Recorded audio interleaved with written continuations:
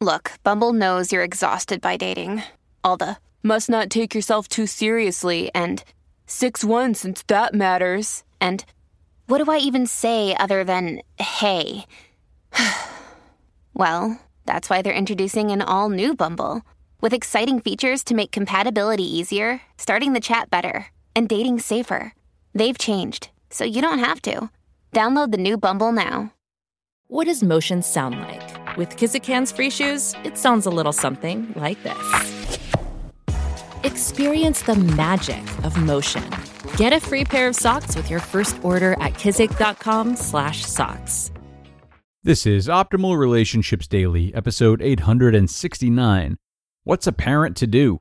Raising Teens to Having Healthy Relationships by Dr. Timothy Loving of Luvze.com. Hello, everybody. Greg Audino here.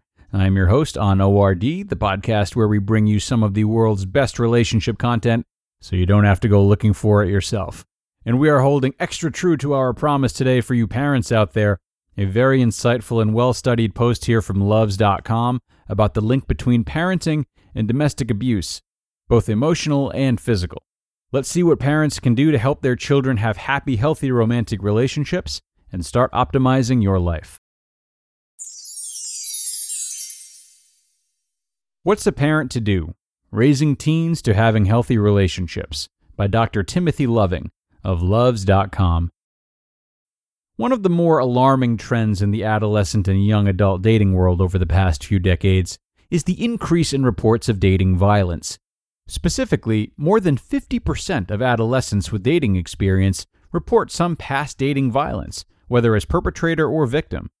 Moreover, today's adolescent dating violence, which often results from conflicts that get out of hand, generally shows no gender bias.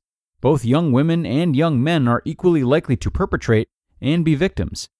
When it comes to public health issues, the prevalence of teen dating violence is a pretty big deal, which is why the Center for Disease Control has an entire section of their website dedicated to educating people about healthy teen relationships, and researchers are giving considerable attention to the issue.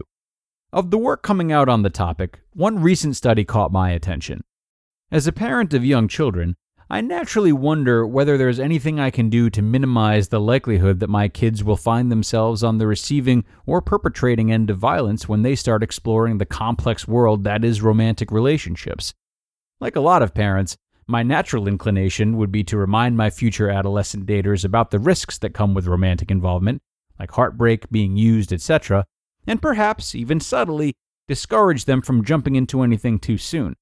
Although I would like to think I'll have an open mind about these things, I'm realistic and know my dad role will very often trump my researcher role. Alas, it turns out that I may have to once again rethink my future approach. The researchers tested whether a parent's negativity about their kids dating, like discouraging dating, increases the negativity between the adolescent and parent, like fighting about the suitability of a boyfriend or girlfriend. They argued that this negativity would then spill over into the dating relationship, like more conflict and less trust, and in turn, increase the likelihood that the kids become involved in a violent relationship. The general thinking goes as follows. Parent discourages dating and/or tries to interfere with kids' dating choices. Kids and parent disagree about dating. Child develops more negative interactions with and becomes less trusting of dating partners. More dating violence. To test most of this logic, not all of it, more on that later, the researchers analyzed data from 625 adolescent and young adults who participated in a large-scale study of adolescents in Toledo, Ohio, beginning around age 15 through age 18. The study measures included 1. Parents' dating negativity, how often parents demonstrated negative ideas about dating, including interfering with their kids' romantic endeavors, e.g., I have forbidden my child to date someone, encouraging caution, e.g., told my child to wait until she or he is older before getting involved with someone, and promoting mistrust, e.g., boys are only after one thing. 2. Parent-child conflict about dating, how often adolescents report disagreeing with their parents about dating. 3. Adolescent gender mistrust, the extent to which adolescents report not trusting others in a romantic context, e.g., guys will say anything to get a girl, and girls will often use a guy to make another guy jealous. And number 4, intimate partner violence. The extent to which adolescents report common forms of violence, including hitting, shoving, and throwing something at a person, as a perpetrator or victim. 40% of the sample experienced at least some violence during the study, and reports of violence were greater when parents reported more dating negativity. Additionally, parent-child conflict about dating and adolescent gender mistrust was also associated with reports of violence. More conflict and mistrust led to more violence. Interestingly, the strength of the link between parental dating negativity and adolescent dating violence was reduced after accounting for parent-child conflict about dating and adolescent gender mistrust. This latter finding suggests that at least part of the reason parents' dating negativity increases the likelihood of dating violence is because parents' negativity creates more conflict with their children and causes them to trust others less. In other words, when parents tell their kids to not trust others, the kids may actually listen to their parents. Imagine that. Not trusting others is generally not a good way to approach relationships, as a lack of trust increases opportunities for conflict. Although the researchers had a measure of intimate partner violence, they didn't have a direct measure of negative interactions in adolescents' dating relationships. However, previous research already clearly establishes that negative interactions are a strong predictor of violence. Thus, these results don't necessarily prove the chain of events mentioned on their own, but they do provide some solid evidence that something to that effect is happening. Or, as the study authors put it is somewhat ironic that such indications that parents are actively engaged in their child's romantic lives, i.e., they take a stand by offering strong cautions to delay dating or expressing misgivings about romantic partner choices, not only appear to be ineffective, but are tied to greater risk. This whole parenting thing is hard.